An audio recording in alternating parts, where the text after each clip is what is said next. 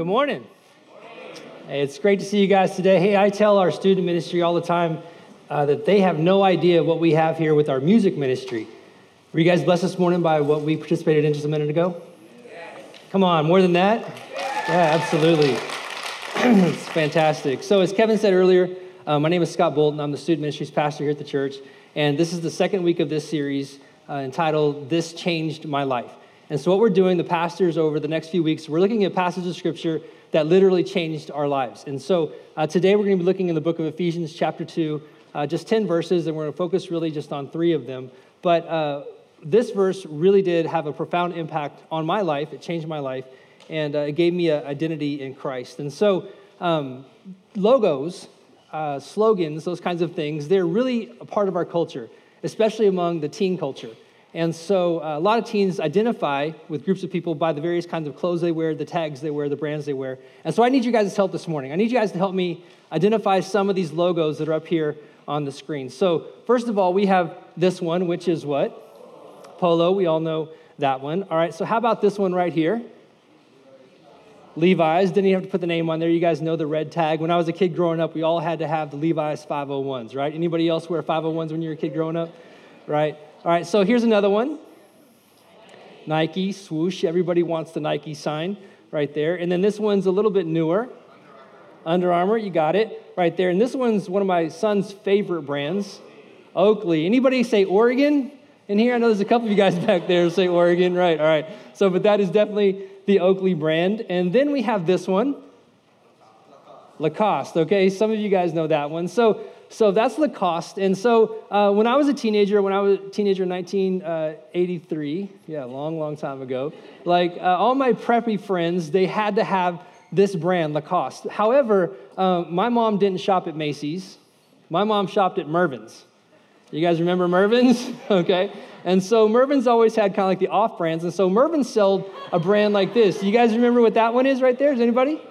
The Tigre, there you go. Some of you guys, first service people, they had no clue what that was. So that's the Tigre, and that's the brand that I wore. It was kind of like the pseudo Polo, the pseudo Lacoste. It was the Tigre, and everybody knew that you got your clothes from Mervyn's. At least it wasn't Garanimals. You guys remember Garanimals in here? Anybody? I think that was the greatest concept of all time. You match your pants, which was a hippo, with your shirt that was a hippo, and then it just matched. It seemed like it should have carried on forever. But when I was in high school, I did everything I could to fit in. I wanted to, wear the K-Swiss shoes. I had to have the new Reebok pumps. I even had some parachute pants. Remember those? Me and my buddy Donovan for Easter, we bought Miami Vice suits to wear to church Easter Sunday. You guys probably remember those as well. And so my goal in life was to be like the coolest guy that I knew. He had his own TV show, as Tom Selleck, and his TV show was that right there, right? So there are pictures of me, and you guys are like, wait a minute, Scott, this is church. You can't be showing those kinds of shorts, right? Okay, but if you're a kid from the 80s, you remember the OP corduroy shorts that were just like that. They were very, very short. And for whatever reason, sometimes we would wear long tube socks too with them. But I had the Sperry topsiders of every color. I had the Detroit Tigers hat. I had the Varney sunglasses. I wanted to be Tom Selleck. I even had curly hair, but I really had trouble growing the mustache. But I just thought that if I could be like Tom Selleck, I would fit in. I would know my spot in life. And so maybe you would agree with me. Maybe you can sympathize with me. Maybe you struggled a little bit. Maybe you can still struggle a little bit with your identity, with who you are, the person that you are. And again, like I said, working with teenagers for over 24 years, almost 25 years, this is something that is really kind of core to who they are. And so this morning, we're looking at this passage of Scripture, and we're going to discover who we can be in Christ Jesus. You see, all of these logos, all these things that we try to do to fit in, it really goes to 2 core questions that every person ever has had to face. And those questions are this: who am I? Who am I? And what is my purpose? Who am I and what is my purpose? This concept, these ideas, these questions have even reached into secular society. A famous philosopher once said something like, I think, therefore I am, right? Another famous poet, he said something like, to thine own self be what? Be true, right? So this idea of who I am, what is my purpose, it permeates our culture and our society. And I honestly believe that those questions are actually placed there by God himself. Because the wisest man ever to live, a guy by the name of Solomon, he was a king's king. He was a man's man.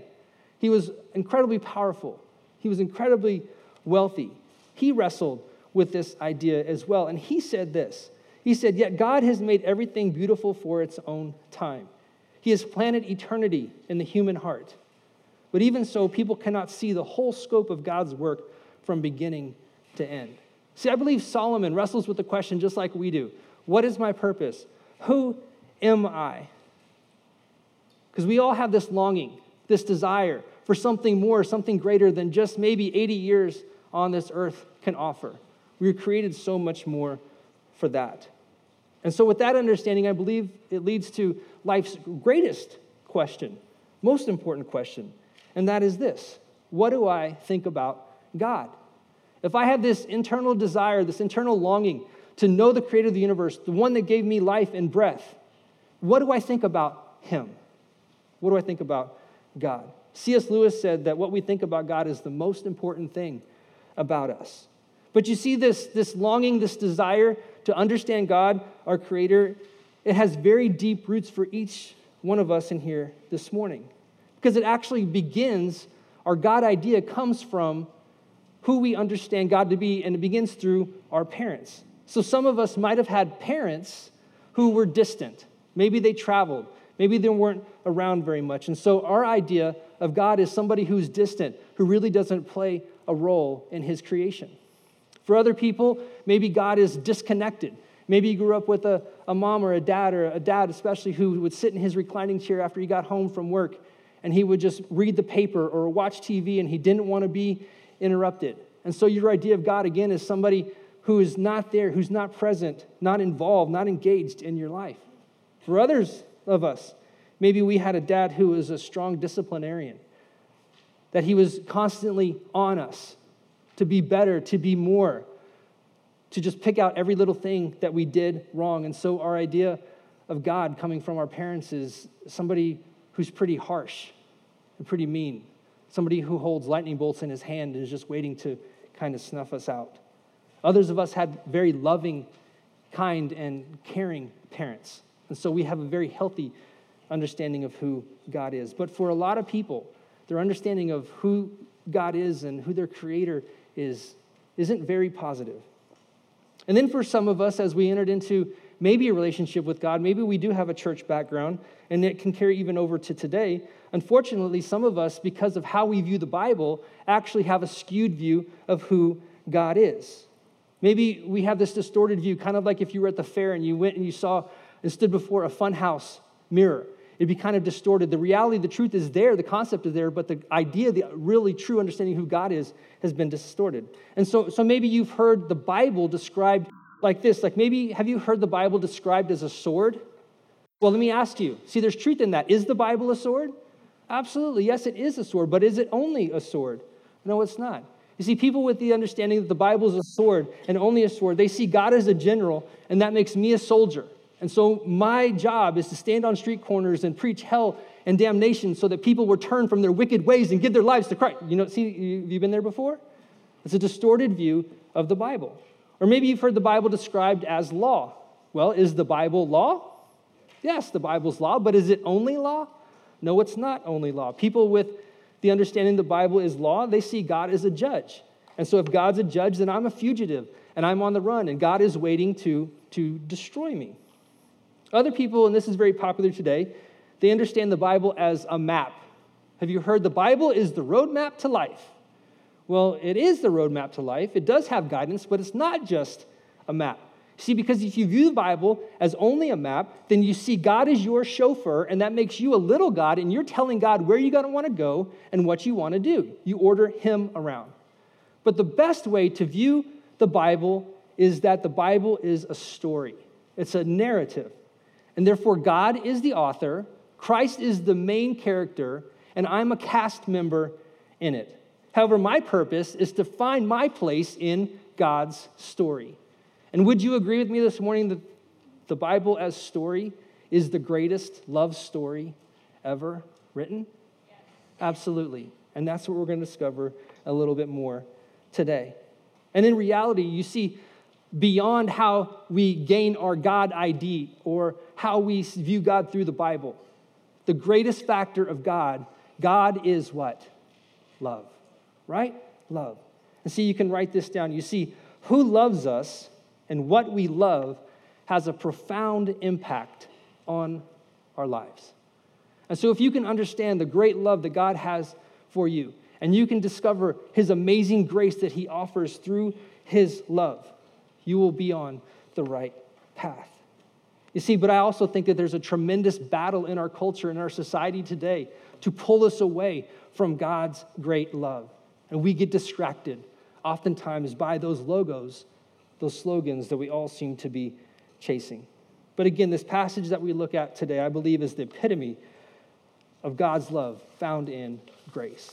So again, we're going to look in the book of Ephesians chapter 2, but this morning I want to give you a little bit of context to this passage in respect to the whole book itself, because it's important to really have a good understanding of this book. So the letter is written by Paul while he's in prison to a group of people in Ephesus. Now I want to just kind of back up a little bit. So Paul, he went to Ephesus, to this region of Ephesus, and he started a church. He left some young guys in charge.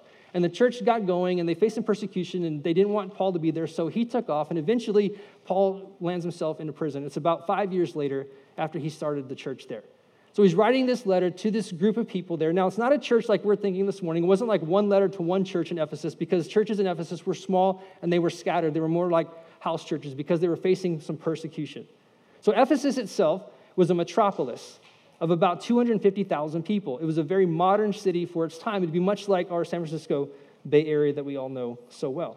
It was also a very religious city, and they worshipped up to about 50 gods in this city. However, the main god that they worshipped was a goddess by the name of Artemis. And Artemis was a fertility goddess, and Ephesus was her home. There was a great hall dedicated to Artemis, and there were statues everywhere to Artemis. And there was a large silversmith guild of men who would create these idols of Artemis, and they would sell them to the people within the city. Now, the thing is that the city was also a very tolerant city when it came to religion. And so everybody, had their own goddess or god that they worshiped, and they all kind of rallied around Artemis. However, as the church gained and started proclaiming Jesus Christ as Lord, it started disrupting the business that was going on in the city of Ephesus. You see, people stopped purchasing their little silver idols to Artemis. Now, could you imagine if that were to happen today, that the gospel spread so much, maybe in our region, that people started persecuting the church because they were disrupting the economics of the region? Well, that's exactly what was happening in the city. So Paul writes this letter, and it's two purposes. Number one, it's to encourage those who are leading the church there in Ephesus to continue to do a good job. However, because the gospel was being spread so quickly and so rapidly, there were people that were coming in from Gentile backgrounds and Jewish backgrounds, and they were bringing in their Jewish and their Gentile worship practices and their lifestyles into the church there. So it was also causing some disruption within the church. So again, Paul writes this letter to the people at Ephesus, to the church at Ephesus, again, to be an encouragement to them to continue to do the good job that they're doing, but also to clarify so that they really, truly grasped and understood what it meant to be a follower of Jesus Christ and how their lifestyle should be after accepting him. Now, what's amazing to me is if you go home this afternoon and you spend some time, it's not very long, 6 chapters, and you read through the book of Ephesians, maybe for you, like it was for me, it's amazing how relevant the book of Ephesians is to our culture, to me today. I could probably just stand up here and read the book to you, and we'd all go home and go, wow, that was really awesome. It was impacting. Again, literally, this passage of Scripture changed my life, and I hope that it's as impacting to you this morning. So I'm going to read 10 verses, and then we're going to go back, and we're just going to dissect 3 of them this morning. All right, so Ephesians chapter 2, starting in verse 1. Paul writes, he says, "As for you, you were dead in your transgressions and sins, in which you used to live when you followed the ways of this world and the ruler of the kingdom of the air, the Spirit, who is now at work in those who are disobedient.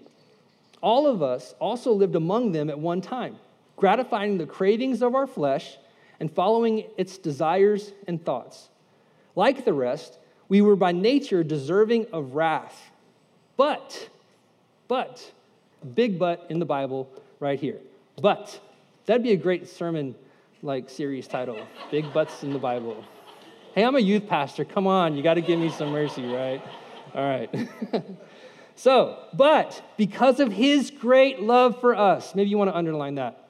But because of his great love for us, God, who is rich in mercy, made us alive with Christ, even when we were dead in our transgressions. It is by grace you have been saved.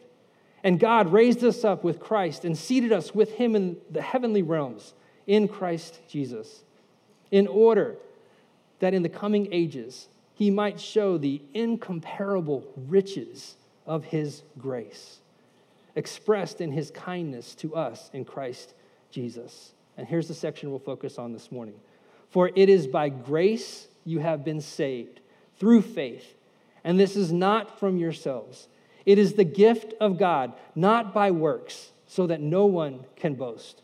For we are God's handiwork, created in Christ Jesus, to do good works, which God prepared for us in advance to do, so that we would walk in them. Would you pray with me for a moment?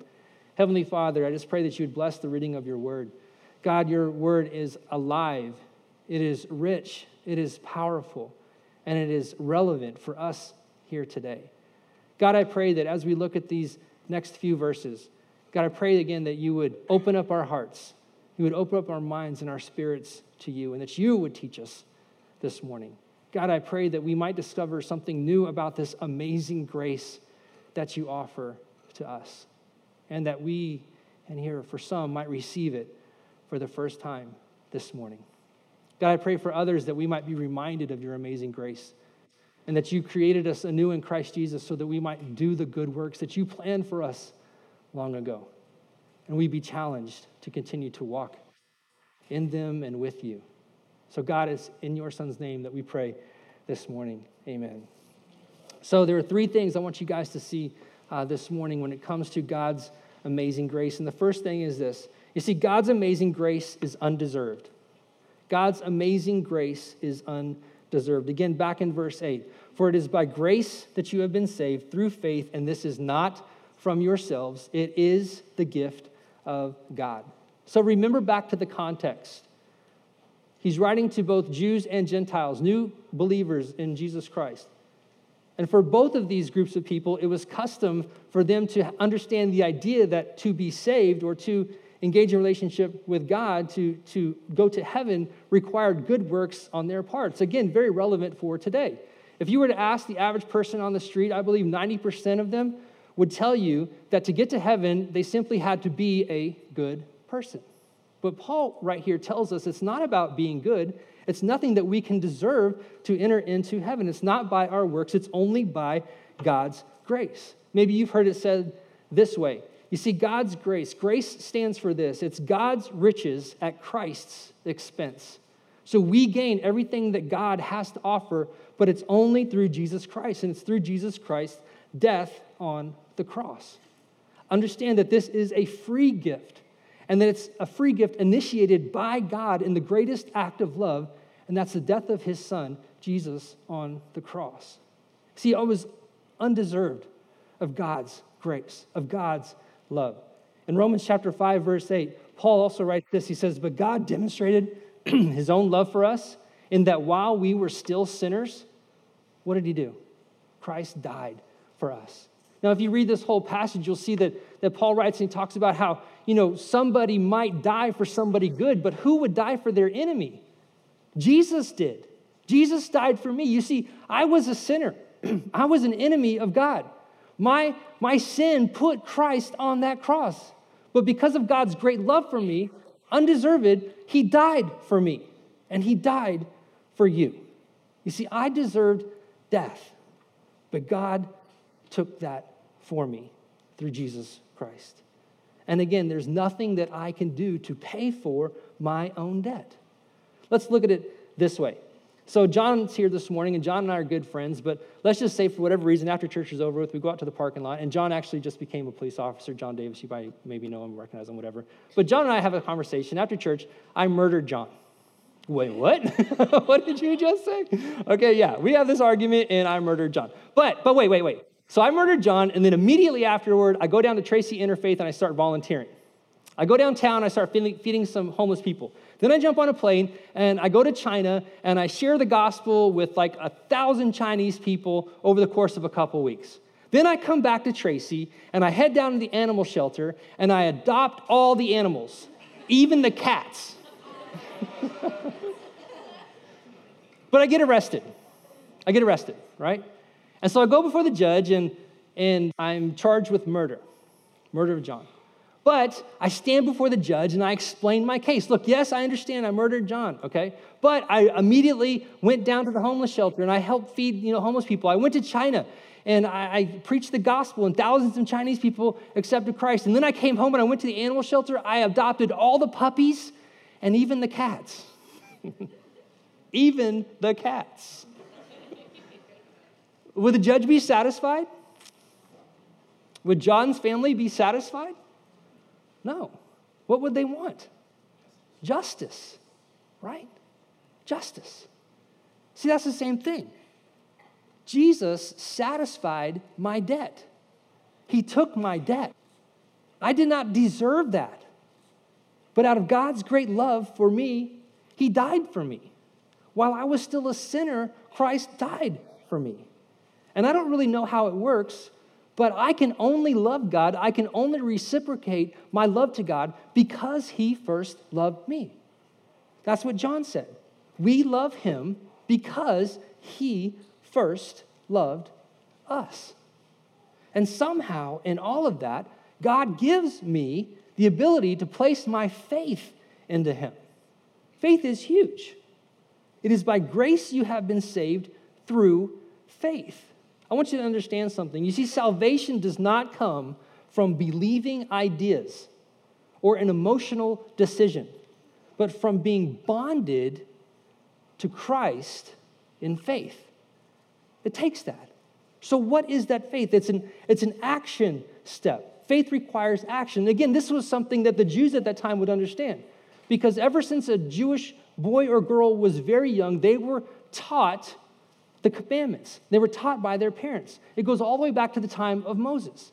In the book of Deuteronomy, when God gives the 10 commandments, when God gives the law, every parent would sit down with their children morning and night and throughout the day and teach them the commandments of God. And it started with this, what's called the Shema.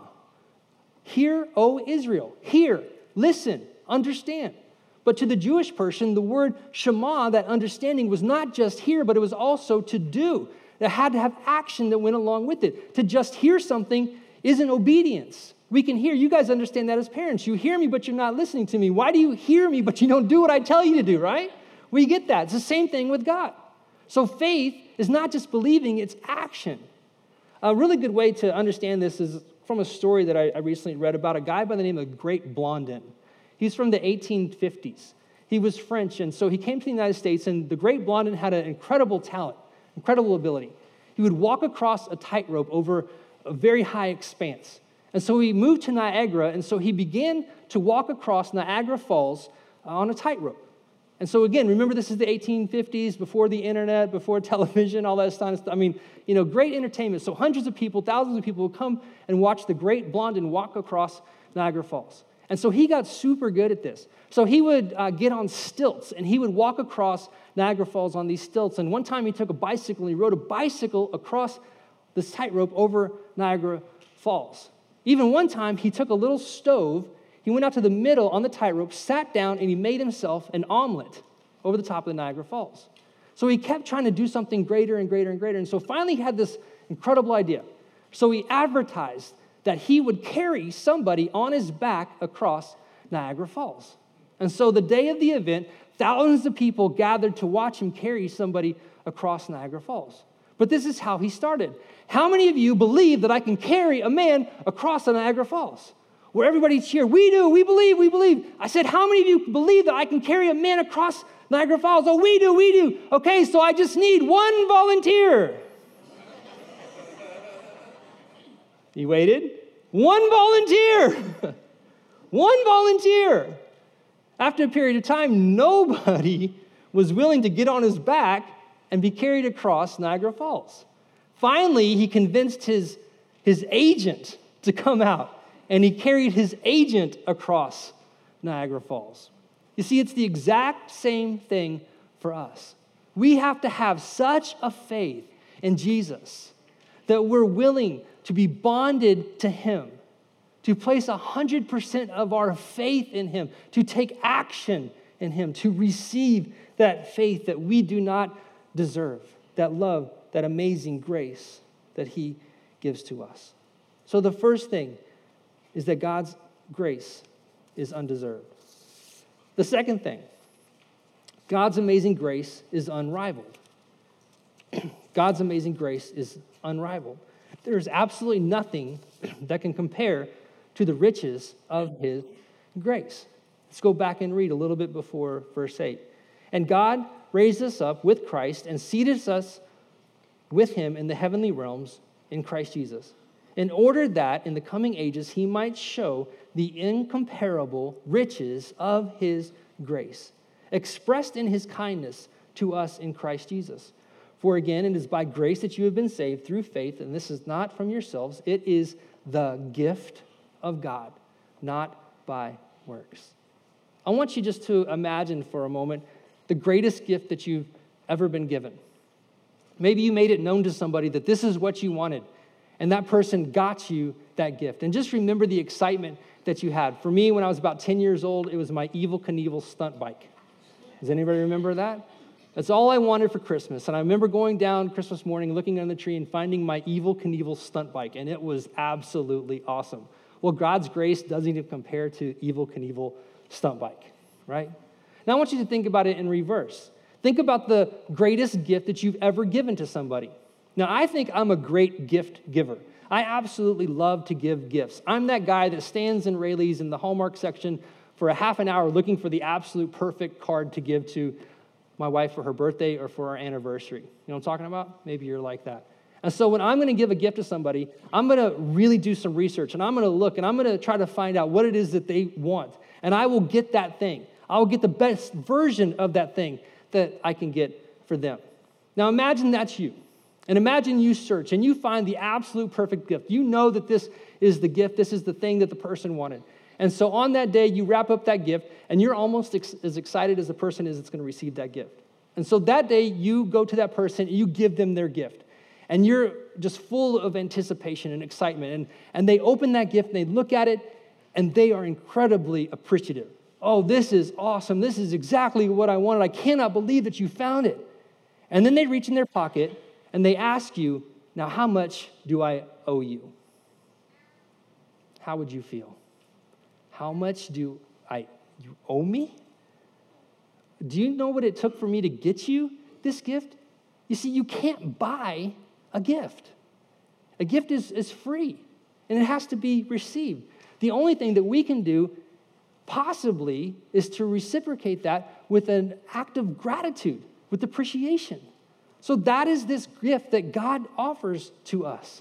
It's actually what Paul describes to us in chapter 12 of Romans, where the only thing that we can give back to God in appreciation for this gift that is unrivaled, the greatest gift that God could ever give to you, is our lives as an act of worship. And so I want to ask you, do you really understand what this gift is that God gives you? It's providing for you. Because if you do, then something has to happen. Your life has to change. Something has to be different. And that was me. When I received God's gift of salvation, I almost failed out of school because all I wanted to do was read his Bible. I was in college when I received Christ when I was 19 years old. And all I wanted to do was read the scriptures. I wanted to get to know God. And then I wanted to serve him. I had a 1.8 GPA my sophomore year. I brought it up. Graduated 2.9. You know how hard it is to go from a 1.8 to a 2.9 in 2 years? But all I wanted to do was serve him. I wanted to give my life to him because I understood. And so I want to ask you this morning, how has your life changed? What is different because you've received this incredible, unrivaled gift that God has to offer through Jesus Christ? And so that leads to this third point. And that's that God's amazing grace is inescapable. Again, if you've experienced that grace, your life is going to be different. The rest of your life is going to be different. It has to change. It cannot be helped. And it's not temporary. It has to be forever.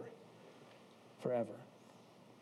Again, Ephesians 2, 8, and 9, I've memorized and shared and witnessed with it, told other people about it, but for whatever reason, it took a while for me to get to Ephesians 2:10. And Ephesians 2:10 is just unbelievably incredible. So Paul concludes this little passage by saying this, you see, for we are God's handiwork, created in Christ anew, made new in Christ, created in Christ Jesus, to do what? To do good works. Now, he already talked about how it's not by our works that we're saved, but now he says, after you receive Christ, you're going to do something. You're going to do good works. But he continues on. He says, these good works, this life, God has prepared in advance for us to do so that we would walk in them. It's going to be a change. It's going to be continuation. Again, it's not temporary, but I want you to get this word. This is incredibly important, especially to teenagers. And so parents, if your teenagers don't know this, which they should because I teach about this very often, I want them to understand what this word handiwork really means. Other translations describe it as a masterpiece. For we are God's handiwork. We are God's masterpiece. The original Greek uses the word poema. Poema. What does that sound like? Sounds like our English word, where we get our English word for poem. We are God's story. We're part of God's story. And he's made us new in Christ so that we can do the good things, the good works that he planned for us long ago. He's been thinking about you for a very long time. And he wants you to live in his story, to do good works, to reciprocate that love, to share that grace with people around us. Now, I want you to understand something. I'll repeat this and repeat this and repeat this. You have to understand that I believe that we are all God's creation. We're all special. God saved the best for last. We are the highest of God's creation. However, we're not all God's children. It is only by receiving forgiveness, by believing in faith that Jesus Christ died on the cross for our sins, that we can become adopted children of God. But when we do, we are God's masterpiece. One of my favorite verses, Jesus talks and he says, if you evil men know how to give good gifts to your children, how much more will your heavenly Father give to you? I love my kids. But do I think they're masterpieces? At times, right? At times. But God sees you as his masterpiece, as his handiwork, as his poema, created anew to do good things, to walk in Christ, to do those good things that he planned for you long ago. If you read the Bible enough, you'll discover that Paul does not like to use the word works in a positive way. Oftentimes it's in a negative way. But here he says that he's created you anew to do good works, to do good things. John Stott said, good works are indispensable to salvation, not as its grounds or means, but as consequences and evidence. Something's going to change. Good works are fruit of your salvation. And I need to tell you, in my life, again, as impacting as this verse is, I've lived an amazing journey. God has taken me to amazing places to share his amazing grace with so many people. And I promise you, God will never break his promise to you. You give your life to Christ, you will live an amazing life if you ask him. I mean, I know it seems like a dangerous prayer, but the most dangerous place to be is outside of the will of God. I saw that with my daughter. She went to Haiti on a missions trip, and she had to stay in a compound. Anytime you have to stay in a compound, it's a pretty dangerous place. But she said, Dad, I know this is what God wants me to do. And so she raised the money, and she went to Haiti on a missions trip, and she helped deliver babies for a week. And it was an unbelievable experience. God will take you on an amazing journey. And if you just pray, God, use me, he will, I promise. So it's almost been a year since I had the opportunity to speak to you, and a lot has changed in that time. My wife and I are now officially empty nesters. I know you're like, dude, you're like 26. How can you be an empty nester? Right, no.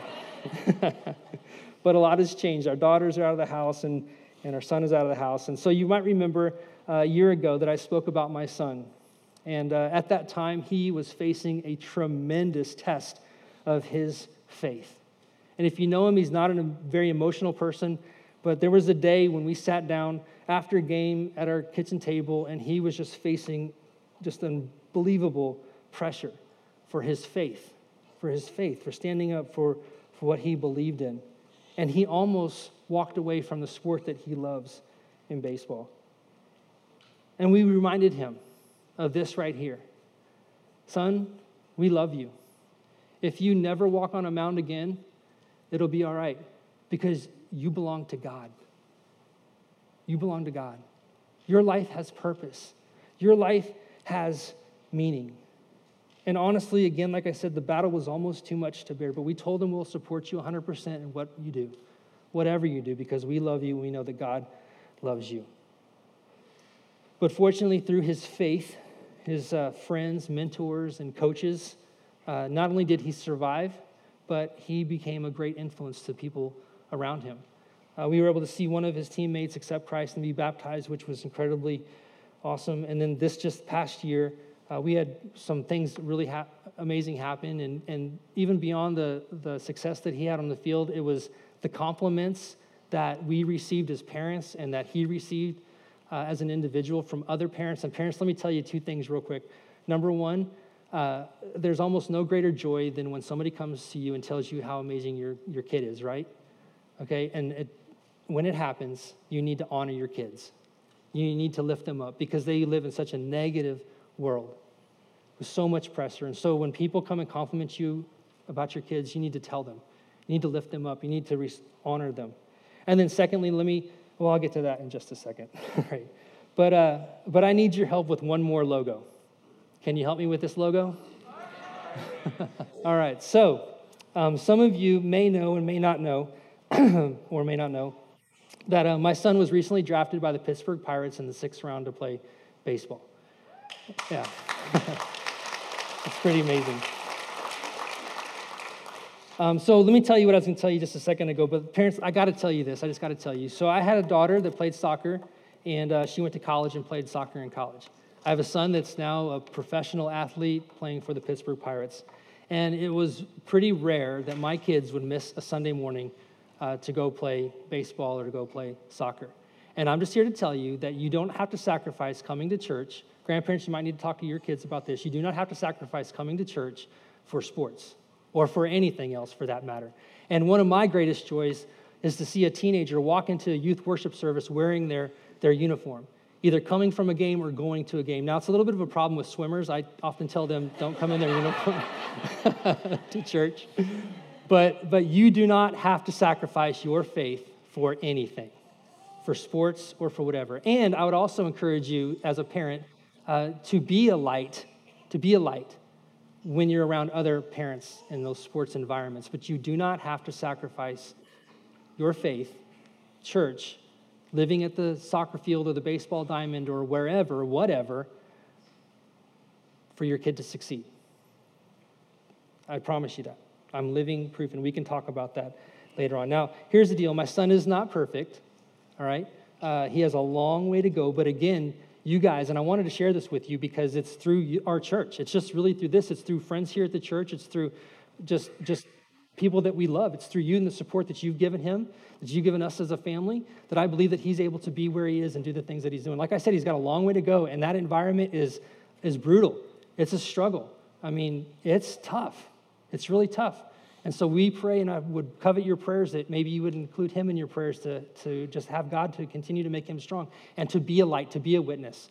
You know, one of the first things we ask when he gets there he's there now, but is, there's a chapel every Sunday at 6 o'clock. You need to go. There's a church 5 miles away. You need to go. You need to get there.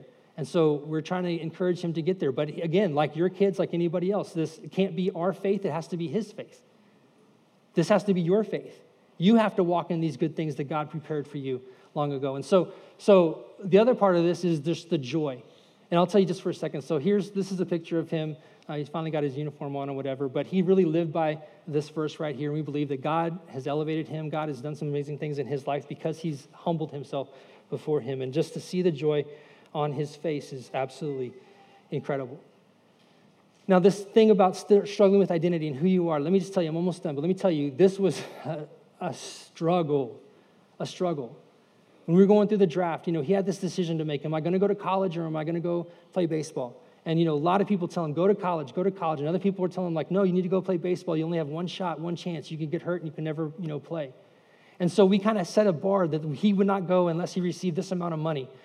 And so we talked to his agent, and his agent was like, yeah, that's pretty reasonable. And so day one goes by, and we're watching the draft going, well, maybe, he'll get drafted in day one, which is the first round, the supplemental round, the second round. And so his name didn't get called, and we were okay with that. But everybody's telling us, early, be ready, early the second day. Be ready early on Tuesday. Early on Tuesday, you're going to hear your name called. Well, round 3 goes by, didn't hear his name. Round 3.5 goes by, 4 goes by, and he still doesn't hear his name. And all of a sudden he's feeling like maybe this isn't going to be. Maybe this isn't going to happen. Struggling with his identity. I'm not good enough. And let me tell you, later on, the team drafted a pitcher before him who had an ACL surgery and pitched with a brace all year long. And I was joking with him later, telling him that, look, they took a handicapped kid before you. He was okay with it, right? But he starts having these doubts, like, God, Dad, maybe this isn't what I'm supposed to do. And so we talk, and I hear him in the 4th round. He gets on the phone with his agent, and he says, I think I'm just going to go play college. And he gets off the phone, and I pull him aside, and I look in his eyes, and I tell him, Cody, what do you want to do? Don't just do what we want you to do. What is your heart telling you to do? What do you really want to do? And he said, Dad, and I could see his heart in his eyes, Dad, I really want to go play ball.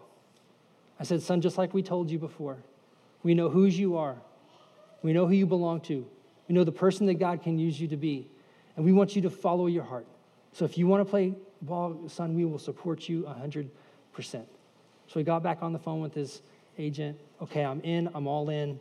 I'm ready to go. And then he gets the call. And we celebrate, and we're happy. And the journey's just beginning. But I know, and this is what I want you guys to understand, with you that have teenagers, you that have kids, just remind them every day whose they are. They belong to God first.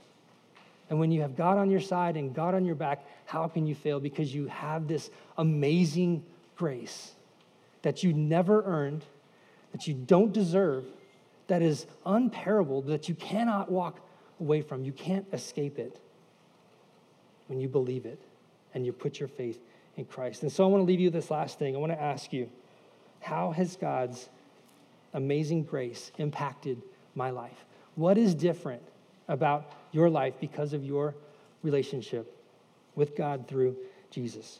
If it hasn't changed, let me challenge you. Let me ask you, have you received God's grace in your life? Have you asked him to forgive you of your sins? Have you asked him to take your debt of sin? Have you put your trust, your faith in him? And then maybe there's others in here who needs a little bit of encouragement. Like maybe your faith has been a little stagnant. Maybe you need a little bit of re-energization in it. What can God do in your life? Can you pray that prayer? God, use me.